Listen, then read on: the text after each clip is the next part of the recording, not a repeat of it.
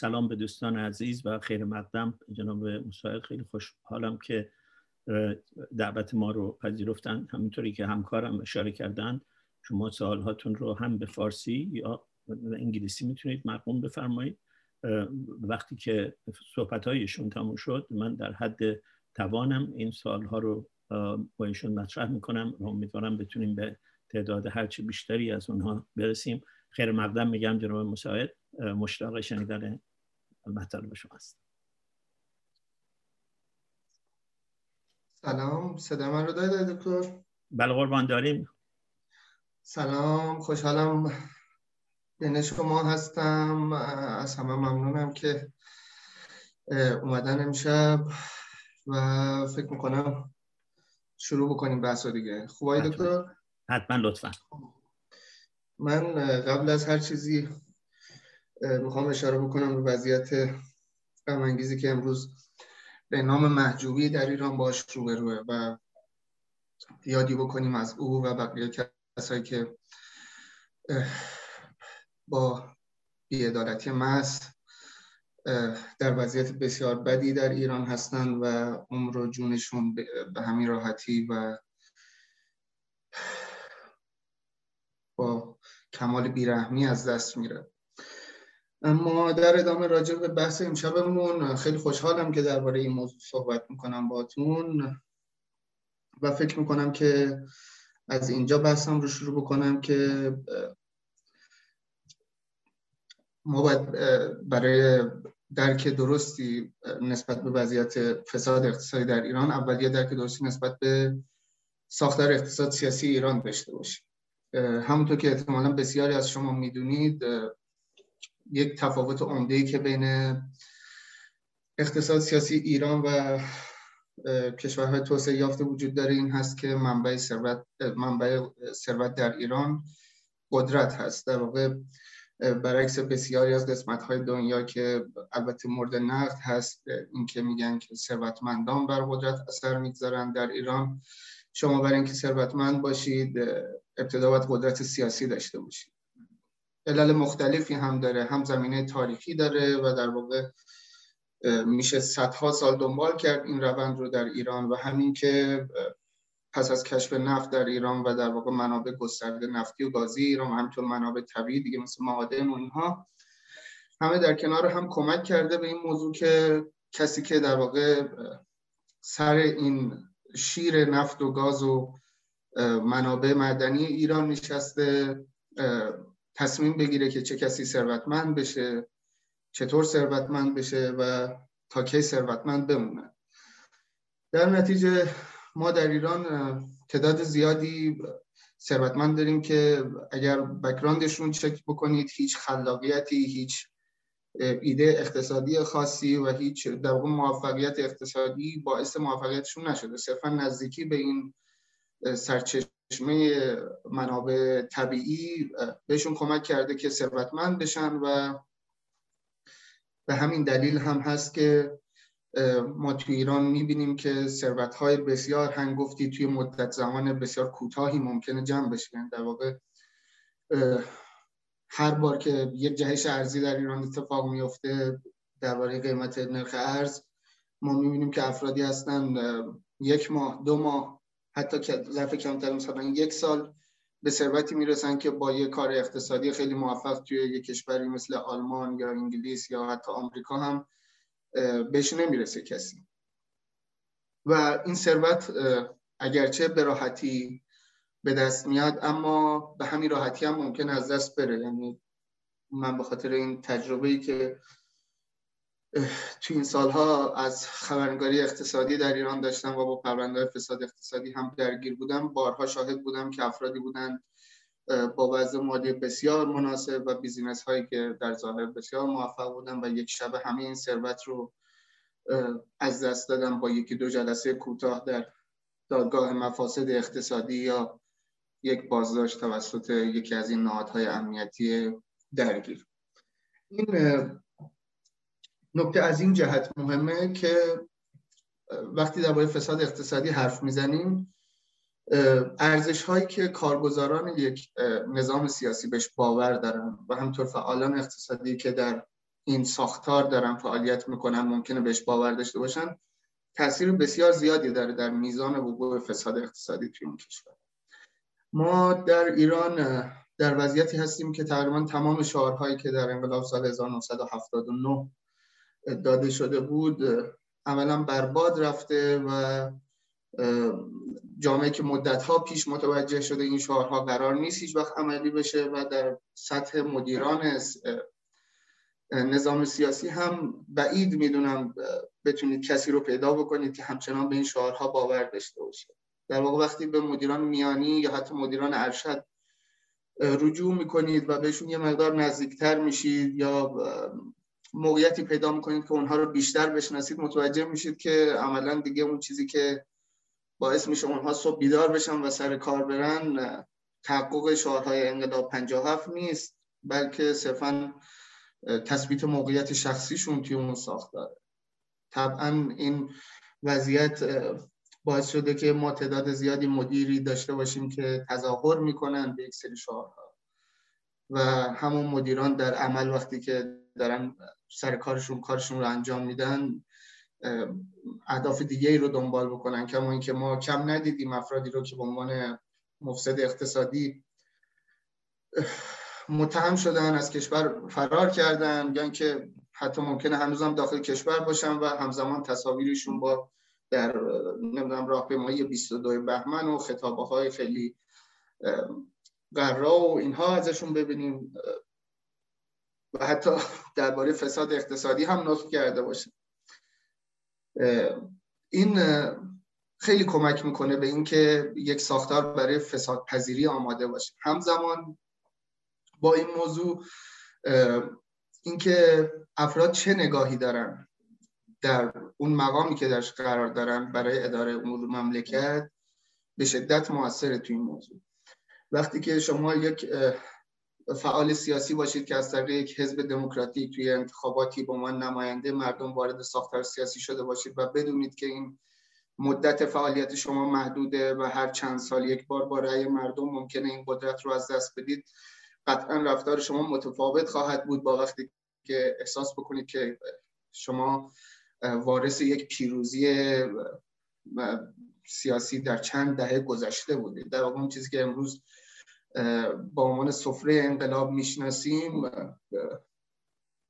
یک حقیقته که در ذهن بسیاری از مسئولین ما به صورت جدی نهادینه شده، اینکه اونها خودشون رو ظفرمندان انقلاب 57 میدونن و به عنوان طرف پیروز اون انقلاب این حق رو برای خودشون قائلن که از امکانات ویژه برخوردار باشن و بارها هم این رو میگن. یعنی شما میتونید بینشون این رو ببینید که طرف بگه که خب حالا من یه زندگی خیلی خوبی دارم ولی به این دقت بکنید که پدر من یه زندانی سیاسی بوده قبل از انقلاب، یا اینکه من تمام کودکیم در جنگ گذشته و این رو حق ویژه خودشون میدونن. طبعا بخشی از مسئولین هم هستن که عملا خودشون رو به عنوان مسئول اداره کشور و نماینده مردم نه تنها قبول ندارن بلکه حتی این ماهیت ایران رو هم نمیپذیرن. یعنی مثلا بخوام مثال بزنم، این سردار محمد رضا نقوی معاون هماهنگ کننده سپاه پاسداران همین مهر ماه در شبکه 3 صدا و سیما جمهوری اسلامی وقتی که داشت حرف میزد درباره مسائل مختلف، کت میکنم ازش، گفت که مثل فتح مکه توسط پیامبر و مثل فتح تهران توسط امام خمینی ما اسرائیل رو فتح خواهیم کرد. وقتی فردی درباره فتح تهران حرف میزنه و این رو در واقع به صورت یک پیروزی جنگی بزرگ در یک سرزمینی میبینه که همونطور که خودش اشاره میکنه بهش تعلق هم ممکن نداشته باشه، هر فتحی هم بالاخره غنیمتی داره، توی چنین وضعیتی هم طبعا بخشی از این افراد اونچه که در ایران به دست میارن و شرایطی که براشون فراهمه رو به صورت یک غنیمت جنگی میبینن. طبعا توی چنین ساختاری امکان رشد فساد اقتصادی بسیار زیاده و اینکه این رو باید اضافه بکنیم به اینکه سیاست‌های تعدیل اقتصادی که در ایران ایجاد شده توی چند دهه گذشته همزمان باهاش هیچ کدوم از اون شعارها درباره اینکه این قرار آزادی سیاسی بیاره برامون محقق نشده و در یک فضایی که در واقع شما مطبوعات آزاد ندارید، امکان تشکل یابی وجود نداره، امکان ابراز نظر آزادانه وجود نداره، طبعا وقتی که از آزادی اقتصادی حرف میزنیم داریم درباره غارت صحبت میکنیم. این ساختار با این شرایطی که توضیح دادم درباره‌اش کاملا کمک میکنه به گسترش فساد اقتصادی که پیوند مستقیم داره با فساد سیاسی و همیشه شاهدیم که در ایران قوانین اقتصادی ریشه سیاسی دارن و چون اونجا هم قرار منافع قانونگذار تامین بشه پیوسته تغییر میکنن. من به یاد دارم که با یکی از این بازرگانان اروپایی در تهران صحبت میکردم که تازه وارد ایران شده بود و در یکی از همین در واقع تشکل‌هایی که بازرگانان در ایران دارن همکاری میکرد. او چند تا روزنامه انگلیسی زبان چاپ تهران رو به من نشون داد که با ماژیک هایلایت کرده بود صحبت‌های مسئولین اقتصادی کشور رو در روزهای مختلف و سوالش این بود که اینها چرا هر روز یه حرف میزنن. من هر روز روزنامه دارم میخرم، هر روز دارم حرفای اینا رو میخونم، ولی 2 روز بعد میبینم که همون مسئول یا یک مسئول هم رده اون کلا داره یه صحبت دیگه میکنه یا حرفش رو کاملا عوض میکنه و اصلا ما نمیدونیم که توی یه چنین فضایی چطور باید برنامه‌ریزی بکنیم، چطور باید در واقع شرکتمون رو بس بدیم توی ایران وقتی اصلا نمیدونیم قرار اینجا چه اتفاقی بیفته. طبعا این همراه باش رشوه‌های سنگینی هست که از این افراد طلب میشه، هم از خارجی‌ها هم از داخلی‌ها و وضعیت رو برای اونها هم پیچیده میکنه. یعنی ما میتونم اینطور بگم که امکان نداره که شما فعالیت اقتصادی از یک سطحی به بالاتر در ایران داشته باشید و مسئولان سیاسی، اطرافیانشون و حتی مسئولان امنیتی سراغتون نیان برای اینکه سهمی داشته باشن از سفره که پهن شده. گاهی این میتونه به بهانه‌های ساده‌ای باشه، مثلا این خیلی رایجه که سراغ یه فعال اقتصادی که ثروتمنده برن و بگن که مثلا یک مسئول امنیتی، حتی ممکنه یه کارمند ساده دستگاه امنیتی باشه و بره بگه که مثلا ما 5 تا نوعروس داریم یا نمیدونم قراره که برای یه کار خیری کمک نیاز داریم و شما لطفاً پول بده. طبعا در اینجا جوابی که میخواد بگیره بله است و اگر اون فعال اقتصادی بخواد کار بکنه در ایران، فعالیت داشته باشه و خطری متوجهش نباشه، میدونه که باید بله بگه، چون شما همیشه در ایران در فعالیت اقتصادی روی یک میدان مینی هستید که قانون پیدا خواهد شد برای اینکه جلوی فعالیت شما رو بگیره و نگفتن به چنین درخواستی هم به معنی در واقع پایان کار شما خواهد بود. در همزمان با این ساختار سیاسی ما قلک‌هایی رو هم داره که ازشون تغذیه میکنه. قلک‌هایی مثل شستا، مثل خیریه‌های مختلفی که با اسامی مختلف تأسیس شدن و فعالیت میکنن. اینها در واقع با قدرت اسلحه، مستقیما با قدرت اسلحه و برخورد امنیتی منابعی رو که متعلق به خودشون نیست تصاحب میکنن و در اونجا رانت توزیع میکنن. مثال واضح شستاست. شستا شرکت سرمایه‌گذاری صندوق تامین اجتماعی متعلق به کارگرای ایرانیه، ولی ما میبینیم که کارگرای ایرانی حق تشکل یابی ندارن. اگر شما 50 تا کارگر، 100 تا کارگر یک جا جمع بشن و بگن که ما میخوایم یک فعالیت سندیکایی، فعالیت صنفی، فعالیت کارگری انجام بدیم، قطعا دیر یا زود باشون برخورد خواهد شد و این ثروت بسیار بزرگی که با حق بیمه کارگرها تهیه شده میاد جمع میشه و زیر نظر دولت باز هم صرفاً با زور قرار میگیره و اونجا میشه محل توزیع راند و غنیمت پیروزی انتخابات. هیچ فرقی هم نداره دولت چپ یا راست، هر کدومشون که انتخابات رو ببرن باید دوستانشون رو و آشنایانشون رو بین این شرکت ها تقسیم بکنن. کما که امروز اگر شما نگاه بکنید به مثلا همین شرکت شستا و برید هیئت مدیره اسامی رو نگاه بکنید، برمیخورید به افرادی که حتی سابقه فعالیت سیاسی دارن و با این عنوان که اینها آزادیخواه هستن، اینها قصد دارن که اصلاحات در ایران انجام بدن، ممکن حتی زندان رفته باشن ولی با پیروزی دولت اومدن اونجا توی جایی که نه تحصیلاتشون مرتبطه نه تواناییش رو دارن، عضو هیئت مدیره شدن و دارن از منافع مالیش استفاده میکنن. این ساختار با توجه به این ابعادی که توضیحش دادم کاملا قابل حدسه که با یه فساد سیستماتیک بزرگی روبرویم که شما اگر فاسد نباشید توی یه چنین سیستمی امکان رشد نخواهید داشت. همزمان برخوردی که سیستم با این فسادها میکنه همیشه سیاسیه و اینکه اون در واقع سازوکارهای قانونی هم که برای مبارزه باش شکل گرفته عملا ناکارآمدن. نشانه واضحش هم این که توی تک تک پرونده‌های بزرگ فساد اقتصادی در ایران توی سالهای اخیر میتونید رد پای مسئولان حراست اون نهادها رو هم توش ببینید. یعنی یکی از متهمای پرونده کسیه که اونجا حقوق میگرفته تا جلوی فساد رو، و این از مسئولین حراست شروع میشه و ممکنه به مدیران بالاتری هم که توی نهادهای نظارتی هستن برای مقابله با این فساد برسه. کما که مثلا توی پرونده دکل گم شده نفتی چند تا از متهمای اصلی پرونده یا مقام امنیتی بودن یا در واقع به عنوان کارگزار اونها داشتن توی صنعت نفت فعالیت میکردن و بخشی از اونها هم رسیدگی به پروندهشون هرگز عمومی نشد و توی سطح خیلی محدودی صرفا به اینکه استعفا بدن از مقامی که دارن و اینها کفایت شد. اونم حالا بعد از اون همه سر و صدایی که در واقع سر اون پرونده شده بود. من فکر می‌کنم وقت زیادی هم ندارم، سعی می‌کنم کوتاه بکنم. یه نکته دیگه هم که خیلی برام مهمه و کمتر دربارش حرف زده شده و دوستم دربارش حرف بزنم، حقوق کسانی که به عنوان متهم در پرونده‌های فساد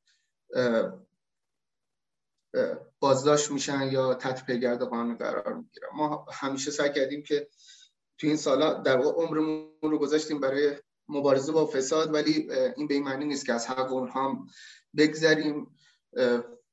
افراد تو ایران یا دستگیر نمیشن، این افرادی که در واقع فساد اقتصادی دارن، یا وقتی دستگیر میشن عملاً از همه حقوقشون هم محروم میشن، اونهایی که توی پرونده‌هایی هستن که ماهیت سیاسی دارن. و افرادی هم هستن که در واقع ما توی ادبیات رایج توی ایران بهش میگیم رخ، یعنی افرادی که خودشون هیچ ثروتی از خودشون ندارن و صرفا قراره قربانیان آینده باشن. من تعداد زیادی از این رخ‌ها رو میشناسم که گزارشون به دادگاه‌های مفاسد اقتصادی افتاده. افرادی که مثل خود ما مثلا توی یک روستایی به دنیا آمدن، توی سن 30-35 سالگی به مدیر عامل یه شرکت خیلی بزرگ رسیدن و اگه شما یه نگاه بکنید متوجه میشید که این فرد با این میزان تحصیلات، با این میزان بک‌گراند خانوادگی امکان نداره که مدیریت یه همچین شرکتی رو بهش بسپارن، ولی خب اون میاد امضا رو میکنه تا اینکه نوبت قربانی شدنش توی دادگاه مفاسد اقتصادی برسه. و اونجا هم عملاً چون هیچ وقت قوانین توی ایران برای مبارزه با فساد وجود نداشتن، چون اون ساختار سیاسی اصلا مایل نیست که با فساد به صورت جدی مبارزه بکنه، دادگاهشون هم هیچ وقت دادگاه‌های به نظر من عادلانه نیست. من خودم توی یکی از این دادگاه شرکت‌های وارد کننده تلفن همراه که ارز دولتی گرفته بودن حضور پیدا کردم. بعد از گزارشی هم که دربارش نوشتم ناگهان قوه قضاییه به این نتیجه رسید که صندلی خالی در دادگاه بعدی نداره و بهم اجازه ورود ندادن توی دادگاه بعدی. در اون دادگاه متهم حاضر شد در محل دفاع. اولا حق نداشت وکیل انتخابی داشته باشه، وکیل رو بعد از بین لیستی که قوه قضاییه داده بود انتخاب می‌کرد. وکیلش هیچ اطلاعی درباره پرونده‌های اقتصادی نداشت، هیچ گونه تخصصی نداشت، پرونده رو حتی نخونده بود. خود فرد اومد از خودش دفاع بکنه.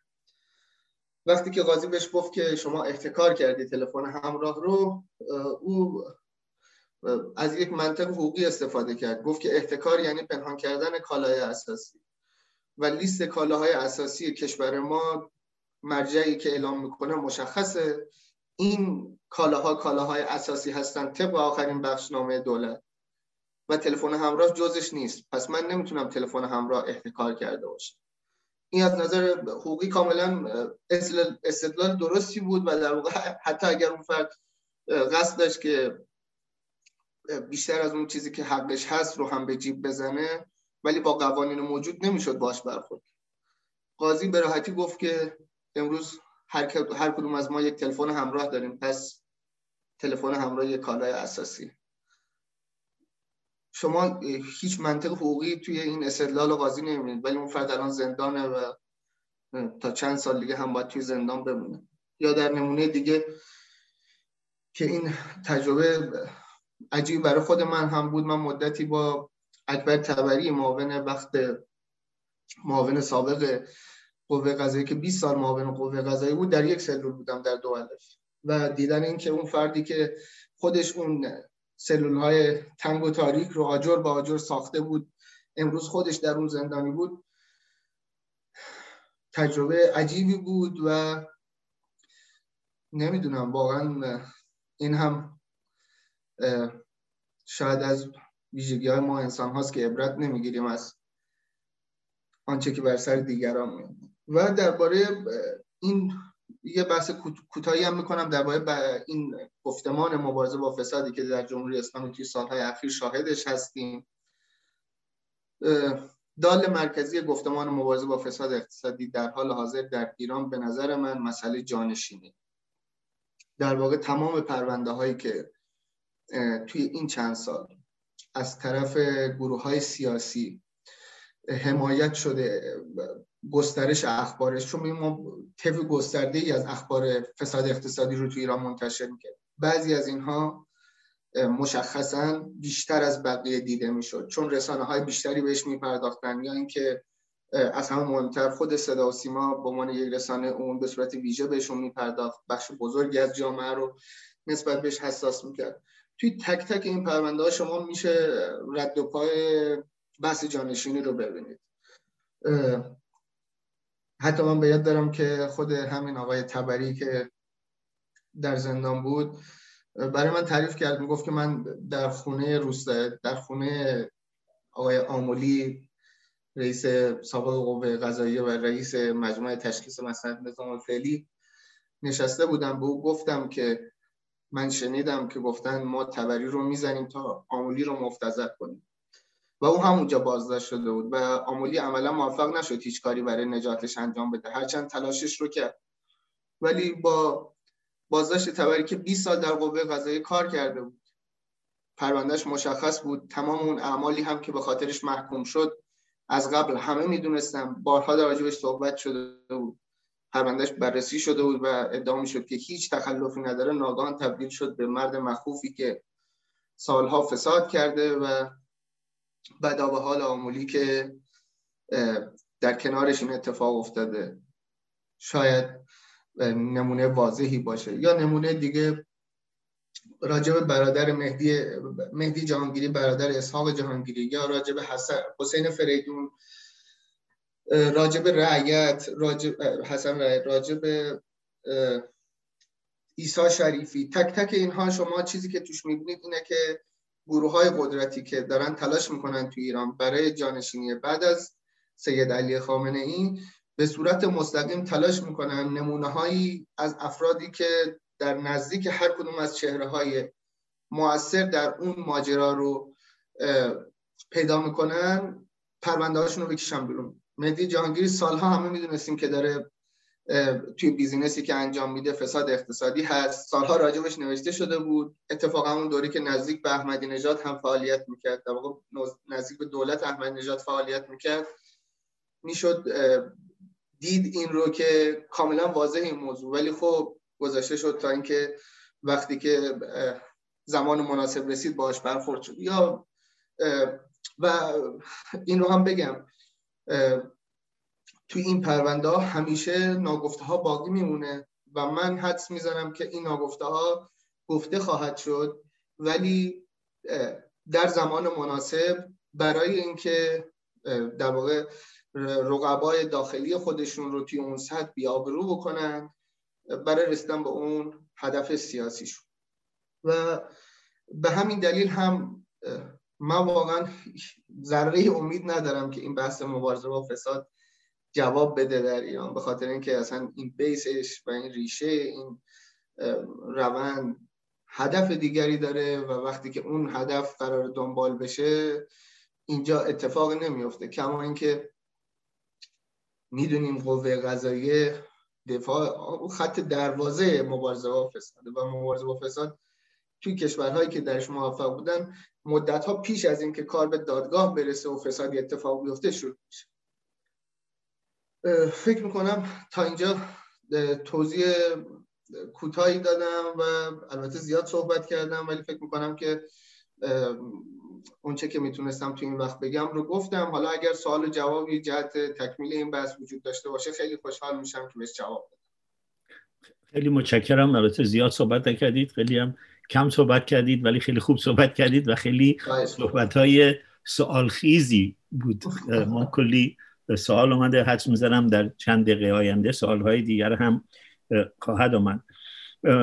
2-3 تا سوال در واقع در یک جهته و برمیگرده به این حرف آخر شما که بسیاری از این افشاگری‌ها مسئله قدرته، دعوای قدرته. روزنامه‌نگاری مثل شما یا دیگرانی که در ایران هستن، بعضیشون الان زندانن، بعضیشون همین امروز شنیدم یکی دیگر از همکاران شما رو محکوم کردن، چطور کار حرفه‌ای خودشون رو انجام میدن و ملعبه دست این بازی نمیشن؟ یعنی چجوری حد خودشون رو به عنوان یک روزنامه‌نگاری که افشاگر فساده، نه افشاگر رقیب آقا مجتبی یا فلان، چجوری این رو حل میکردید و میکنید و باید کرد؟ ببینید حقیقتش مثل دویدن توی میدون مینه، با این اطلاع که قطعا منفجر خواهید شد. یعنی دیر و زود داره ولی سخت و سوز نداره، قطعا این اتفاق میفته. چون من میتونم حداقل 3 تا دسته‌بندی کلی بین خبرنگارا انجام.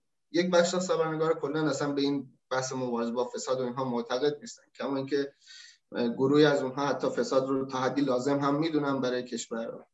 اونها رو میگذاریم کنار. بین دو گروهی که در واقع در زمینه مبارزه با فساد فعالیت، یه سوال دارم در مورد همین. این گروه از روزنامه‌نگارانی هستند که خودشون دستشون در فساده و از اون طریق رانت میخورن. بله متاسفانه باید این حقیقت رو گفت که بخشی از مطبوعات ما کاملا در این زمینه غرق این فساد شده و به همین دلیل هم سکوت میکنه راجبش یا حتی با دفاع هم میکنه. توی موارد متعدد دیدیم. بین دو گروه دیگه که در زمینه مبارزه با فساد فعالیت میکنن، یک گروه طبعا سعی میکنن توی این یارکشی ها یار خودشون رو پیدا بکنن و از این طریق یک حاشیه امنی پیدا بکنن. این که مثلا شما اگر قرار مبارزه با فساد بکنید، تمرکز بکنید روی دولت حسن روحانی و بعد پیوسته از ابراهیم رئیسی به خاطر اینکه زورو مبارزه با فساد در ایران هست تشکر بکنید، یا اینکه در مقابل نه بیاید از پشتیبانی دولت استفاده بکنید برای اینکه مثلا تمرکز بکنید روی فسادی که توی سپاه پاسداران یا توی شهرداری تهران در زمان قالیباف وجود داشته.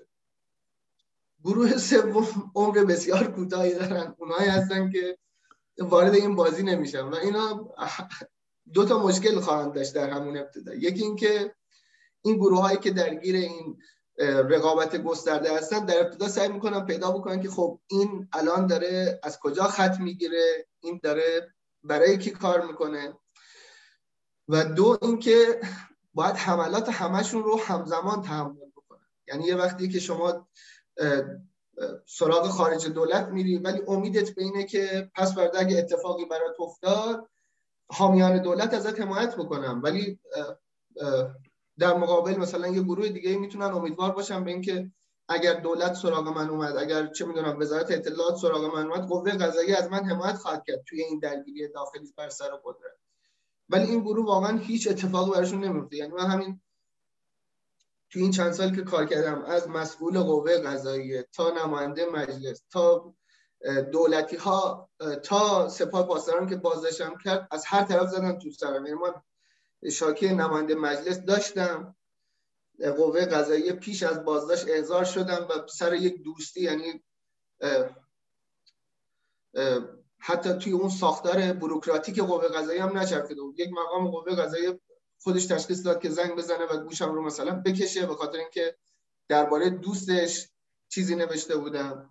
سپاه پاسداران که گفتم بازداشتم کرد. دولتم همین آقای در واقع آقای شریعت مداری و وزیر کار اطرافیانش تا تونستن فشار آوردن روی در واقع موقع که روزنامه شرق بودم برای اینکه من متوقف کنم چیزایی که راجع به شریعت مداری می نوشتم یا راجع به بقیه. در نتیجه میتونم بگم که این کار فقط توی دوره کوتاه مدت ممکنه انجام دادن. سرانجام چندان خوبی نیست. به هر حال خوشحالیم که شما فعلا سرانجام سالمی پیدا کردید. رومین اتفاقی برایتون نیفتاده و برایتون آرزوی سلامت و ادامه کار موفق میکنم و همه میکنیم فکر کنم. دو سه تا سوال در مورد این است که خیلی ها در داخل ایران مدعی هستند که با فساد، سوای روزنامه‌نگارانی مثل شما، نهادهایی هستند که مدعی هم با فساد مبارزه میکنن. آیا در تجربه شما هیچ کدوم از این نهادها هستن که فی الواقع بخوان با فساد مبارزه بکنن؟ اگر بگم نه ممکنه خیلی صفر و یکی دیده باشم، ولی به نظر من حتی اگر افرادی باشن که در این نهادها چنین میلی داشته باشن، چنین کاری ممکن نیست، به خاطر اینکه شما توی ساختار بسته که عملا نهادسازی ممکن نیست توش، امکان نداره بتونی نهادی بسازی که بتونه توی یه درگیری قدرتی که توی این ابعاد داره اتفاق میفته اصلا فرصت نفس کشیدن داشته باشه.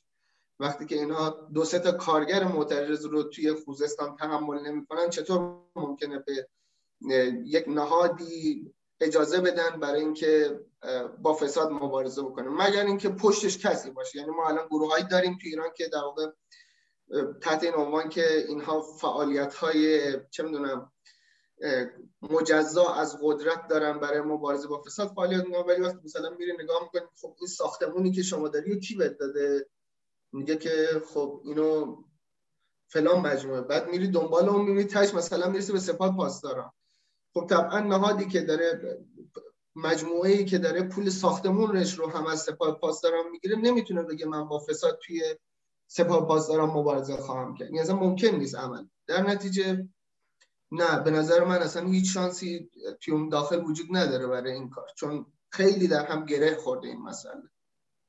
واقعا وقتی که مثلا ادعی در مورد فساد خانواده حداد عادل گفتن، حداد عادل در نهایت صراحت و وقاحت اومد نشست گفت که این ساختمان‌ها رو آقا به من داده، به شما چه مربوطه؟ انگار همه این مملکت ملک طلق آقاست و میتونه به هر کسی بده. تو اون چارچوب خب مفهوم فساد یه کمی به قول خود آخونده سالب به انتفاع موضوع میشه.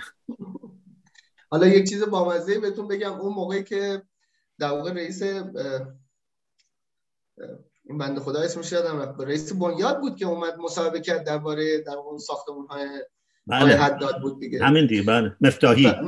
بله، ما قبلش با چند تا از دوستان درباره همین موضوعات فساد و اینها حرف می‌زدیم. اون روز یکیشون این ویدیو رو برام فرستاد، گفت بیا من مثال نقض حرفات که این مسئله دعوا سر جانشینی رو پیدا کردم. اگه قرار بود که دعوا سر جانشینی باشه که دیگه ساختمان‌های پدرزن این بنده خدای آقا مجتبی رو که نمی اومدن چیز نمی‌کردن، نمیگفتن تو رسانه ملی. بعد گفتم که حالا صبر کن یه چند روز ببینیم چی میشه. بعد که اون اعتراف اجباری که آقای فتاح انجام داد در تلویزیون و عذرخواهی کرد منتشر شد، گفتم خب بیا ببینیم.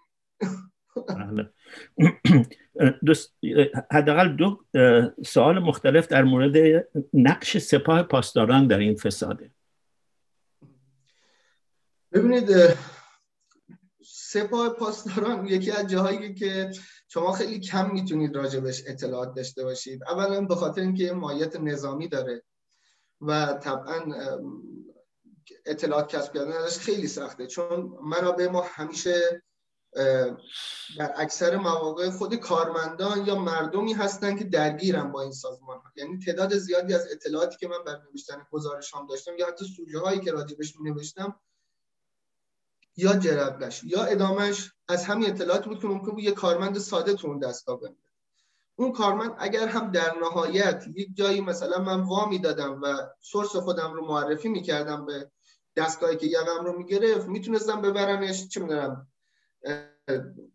در کمیته انضباطی و نمیدونم تخلفات اداری و اینها، ولی راجع به نیروهای نظامی کار به جای باریک میکشه، در نتیجه نمیشه از اونجا خیلی اطلاعات گرفت.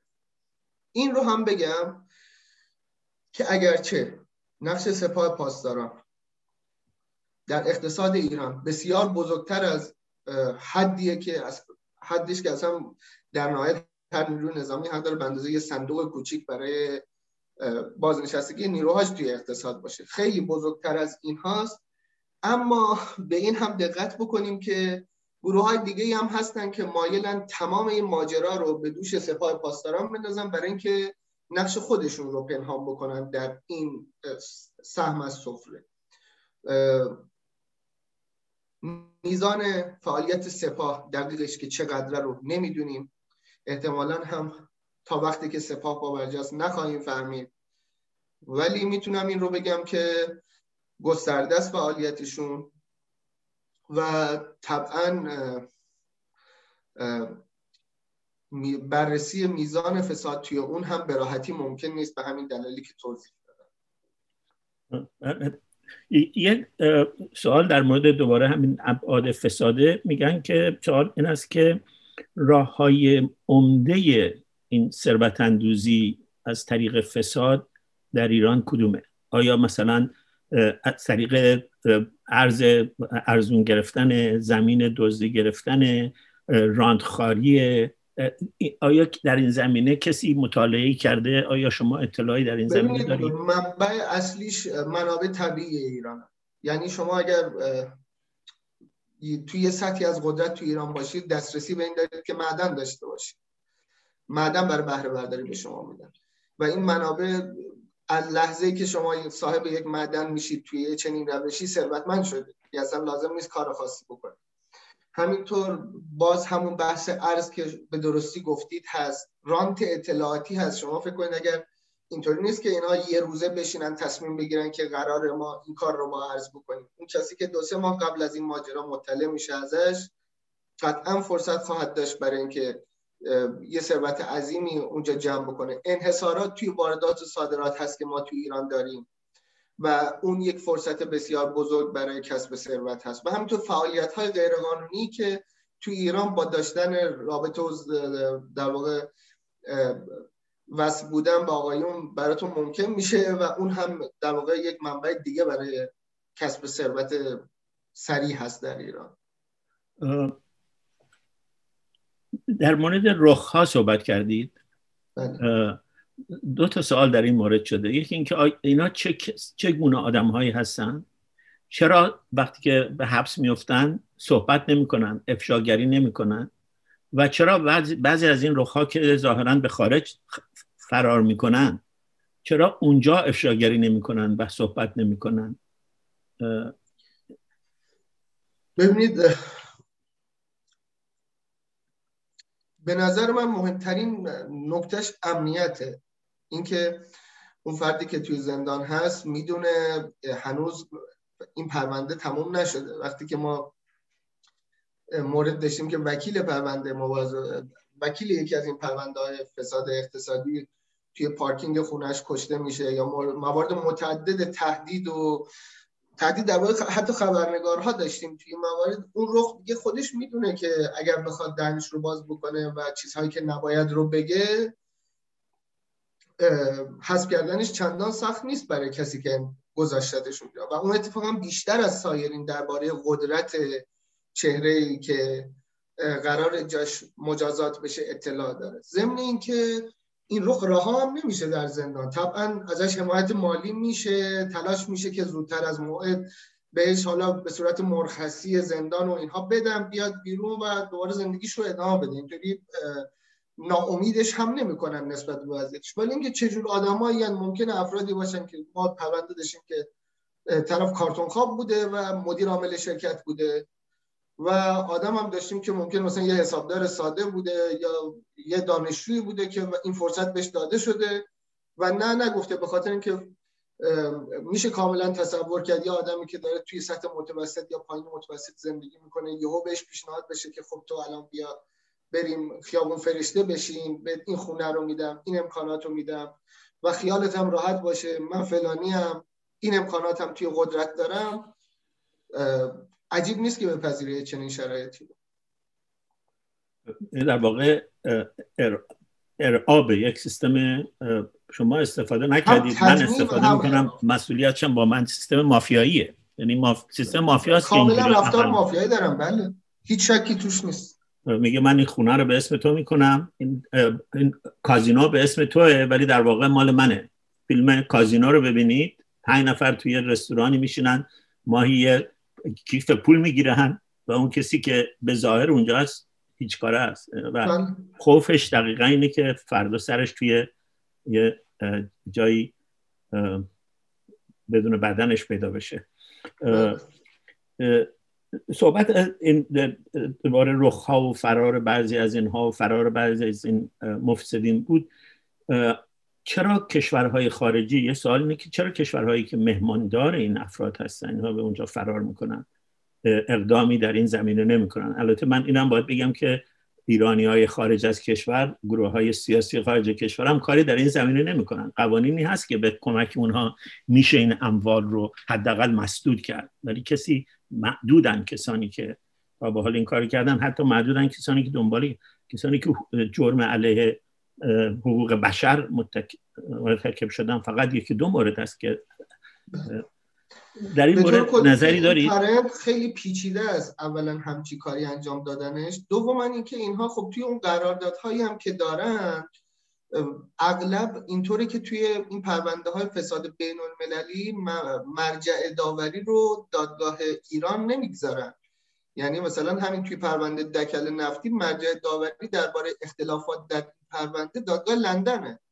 در نتیجه اصلا شانسی نداره برای اینکه کسی بتونه اون فرد رو، مثلا کسی که فرار کرده یا کسی که حتی توی ایران هست رو توی داخل کشور تعقیب بکنه، چون مثلا توی قرارداد ثبت کرده و مثلا همین شرکت تاسیسات حفاری پذیرفته به عنوان نماینده جمهوری اسلامی که من اگر شکایتی داشته باشم توی دادگاه لندن پیگیریش میکنم.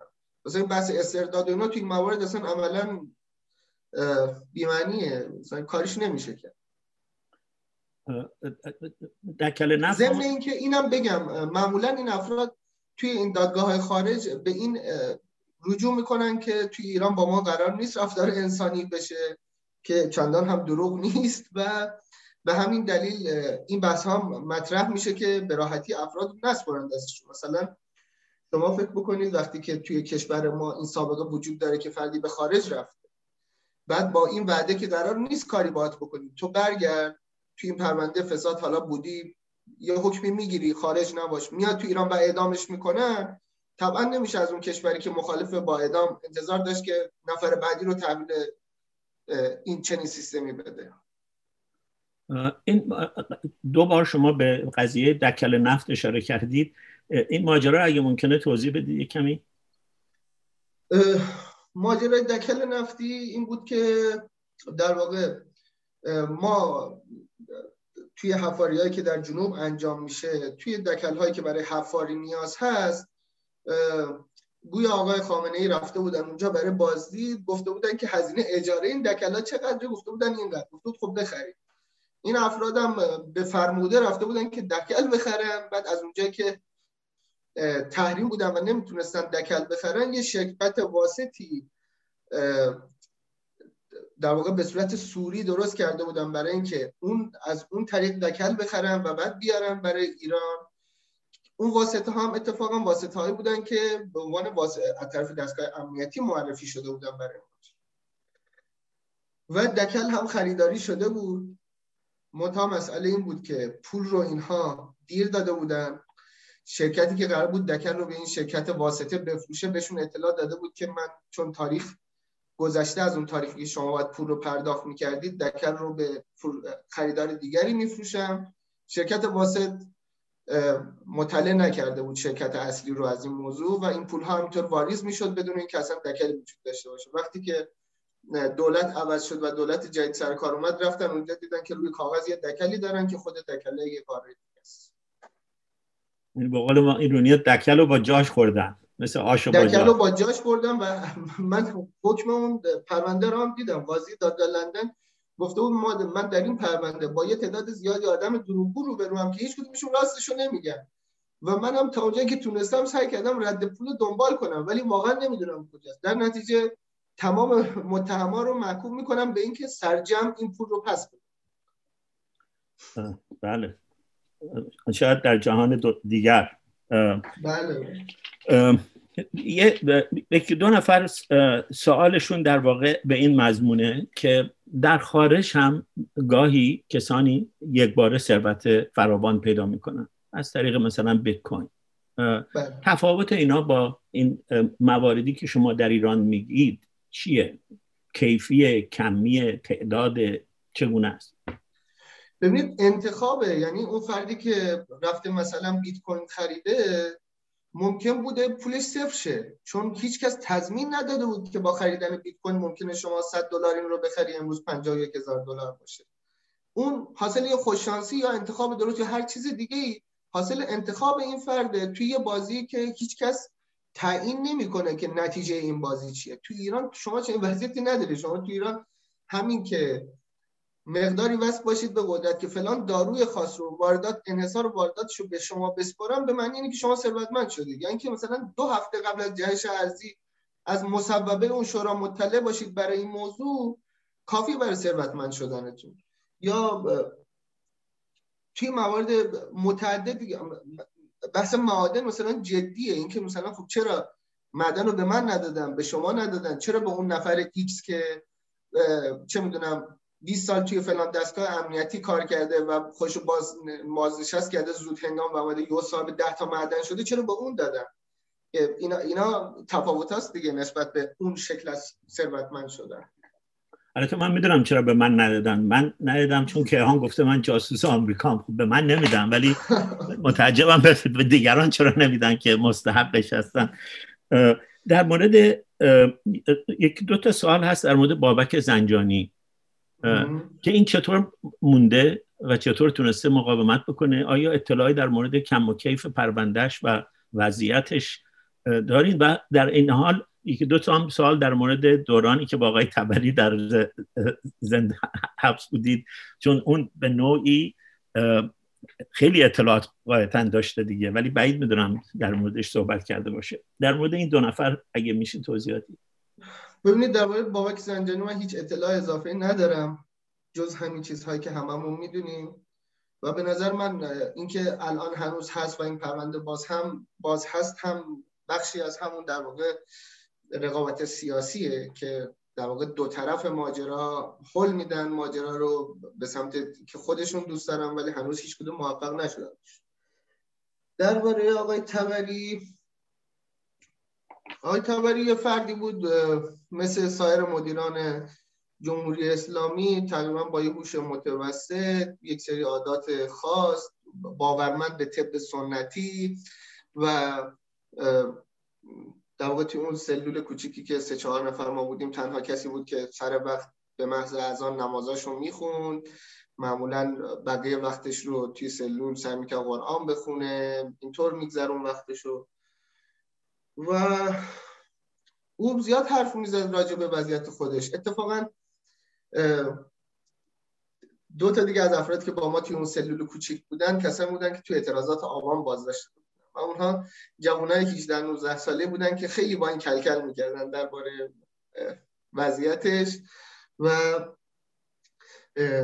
او هم سفت و سخت دفاع میکرد در مقابل و کوتاه نمیومد به هیچ وجه و خیلی ناراحت بود از این که پیوسته توی صدا و سیما دارن نشونش میدن تصویرش رو.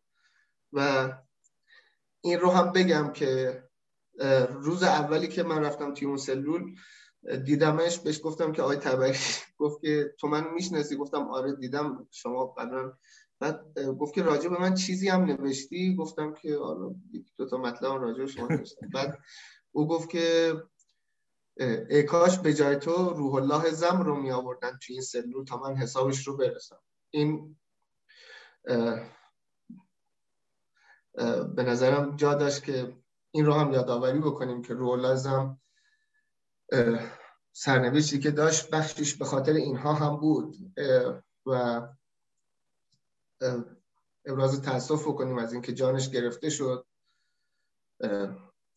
در نهایت باز هم بی‌عدالتی. حالا اگه سوال خاصی درباره تبری هم هست من جواب میدم. دیگه هم توضیحاتی که دادید، چون وقت کمه فکر کردم آخرین سوال رو در مورد این پرونده‌ای که این روزها در موردش خیلی صحبت هست و ما رو به یک مسئله اساسی برمیگردونه و اون این است که بهای اصلی این فساد رو در واقع کارگران ایران و مردم ایران و طبقه متوسط و زحمتکشان ایران و بازنشستگان ایران میدن. این قضیه 7 تپه شما آیا در این مورد و بلایی که بر اون اومده و بلایی که الان بر سر کارگرانش داره میاد و کسانی که در موردش خبر میدن فساد رو میکنن، اطلاعاتی اگه دارید لطف کنید. بله البته ببینید 7 تپه میشه چند ساعت و چند جلد کتاب راجبش حرف زد، چون این ریشه اتفاقی که امروز 7 تپه داره میفته فقط فساد نیست، ریشه های مختلفی داره. از عوامل طبیعی مثل کمبود آب توی اون استان شروع میشه تا موارد متعددی که بار شده روی اون شرکت. اما نمونه از این هست که چطور این فساد اقتصادی میتونه توی یک دوره خیلی کوتاه زندگی چند هزار نفر رو عملا نابود بکنه. ببینید 7 تپه یک مورده و خوششانس بودن کارگران 7 تپه که به خاطر اون ویژگی جغرافیایی و در واقع عشیره‌ای که دارن، اون ساختار فرهنگی که دارن، پشت هم بودن و هنوز هم هستن، مقاومت میکنن. ما تعداد زیادی از این شرکت ها توی ایران داریم که یا توی کلان شهرها بودن و کارگرها اینقدر به هم پیوند خانوادگی و عاطفی نداشتن که بتونن توی فشارها همدیگر رو کمک بکنن، یا اینکه توی شهرهای کوچیکی بودن که بی صدا خفه شدن. بی نهایت شرکت اینطوری هست که به معنای واقعی کلمه توی این سالها غارت شدن، از بین رفتن. شرکت‌هایی که زمانی باعث افتخار منطقه بودن و در خیلی مدت کوتاهی طرف اومده شرکت رو گرفته و من شاهد بودم نمونه از این شرکت‌ها رو که فرد تعهد کرده تا آخرین ریال حقوق اون کارگرها رو هم بده و بگه که اصلا نیایید سر کار، نمیخواد بیاد سر کار، من اینجا رو میبندم و حقوقتونم تا ریال آخر میدم. چون نه اون پولی که اومده اینجا و داره شسته میشه توی اون شرکت پول سالمیه و از این طریق بخشی شسته میشه، و اون که اون منابع زمین‌های گسترده توی تک تک شرکت‌ها اینطوریه. 7 تپه زمین خیلی وسیع داره، هپکو بسیار زمین داره توی ایران، توی تهران داره، توی شمال کشور داره، یا توی شرکت‌هایی که توی گیلان، مازندران و گرگان هستن. خب میدونید اونجا قیمت زمین کاملا متفاوته با بقیه مناطق ایران. اونجا زمین‌ها بسیار گسترده، مثل شرکت ابریشم گیلان حجم زیادی زمین باغ توت و زمین اینطوری، زمین حاصلخیز اونجا داره که به همین راحتی از بین رفتن و تاوانش رو هم مردم میدن با بیکاری، با اینکه پول از جیب مردم رفته در نهایت و فقر. اینکه یک کشوری با این همه منابع، با این همه پتانسیل امروز مردمش توی اون وضعیت باشن و این همه درآمد نفتی وارد اون، که بعضی از این کشورها با 1/10 این درآمد اقتصاد خودشون رو نجات دادن و این پول عظیم اونجا از دست رفته، فکر می‌کنم کاملا واجب هم میدونن. یعنی فکر می‌کنم اگر کسی امروز انکار بکنه که فساد اقتصادی مهمترین عامل بدبختی مردم ایران از نظر اقتصادیه، داره خودش رو فریب میده فقط، وگرنه بقیه میدونن که با چی رو برن. این که نمیدونم تحریم خارجی بود و اینها ممکنه موثر باشن، ولی هیچ کدوم به این اندازه اثر نگذاشتن، چون پولها اومده بالاخره و تو این کشور اینطوری از دست رفته. ما متاسفانه به آخر وقتمون نزدیک شدیم. میخواستم واقعا هم از همه کارهایی که در گذشته در ایران کردید تشکر بکنم. امیدوارم که کارتون رو ادامه بدید. 1-2 تا از دوستان بر ما خصوصا ایراد گرفتن که چرا ما گفتیم شما در ترکیه هستید، جان شما رو به خطر انداختیم. خواستم بهشون توضیح بدم که مسئله حضور شما حداقل تا چند روز پیش در ترکیه مسئله عام بوده و ما هیچ در این زمینه اطلاع ویژه‌ای نداریم و ندادیم. براتون آرزوی ادامه موفقیت و کماکان پربار کارتون دارم و امیدوارم بار دیگه‌ای که دعوتتون میکنیم، چون این قصه سر دراز داره و ما تازه وارد آغاز مدخل بحث شدیم. در دانشگاه حضوراً دعوتتون بکنیم و بحث مفصل تری رو اونجا در خدمتتون باشیم.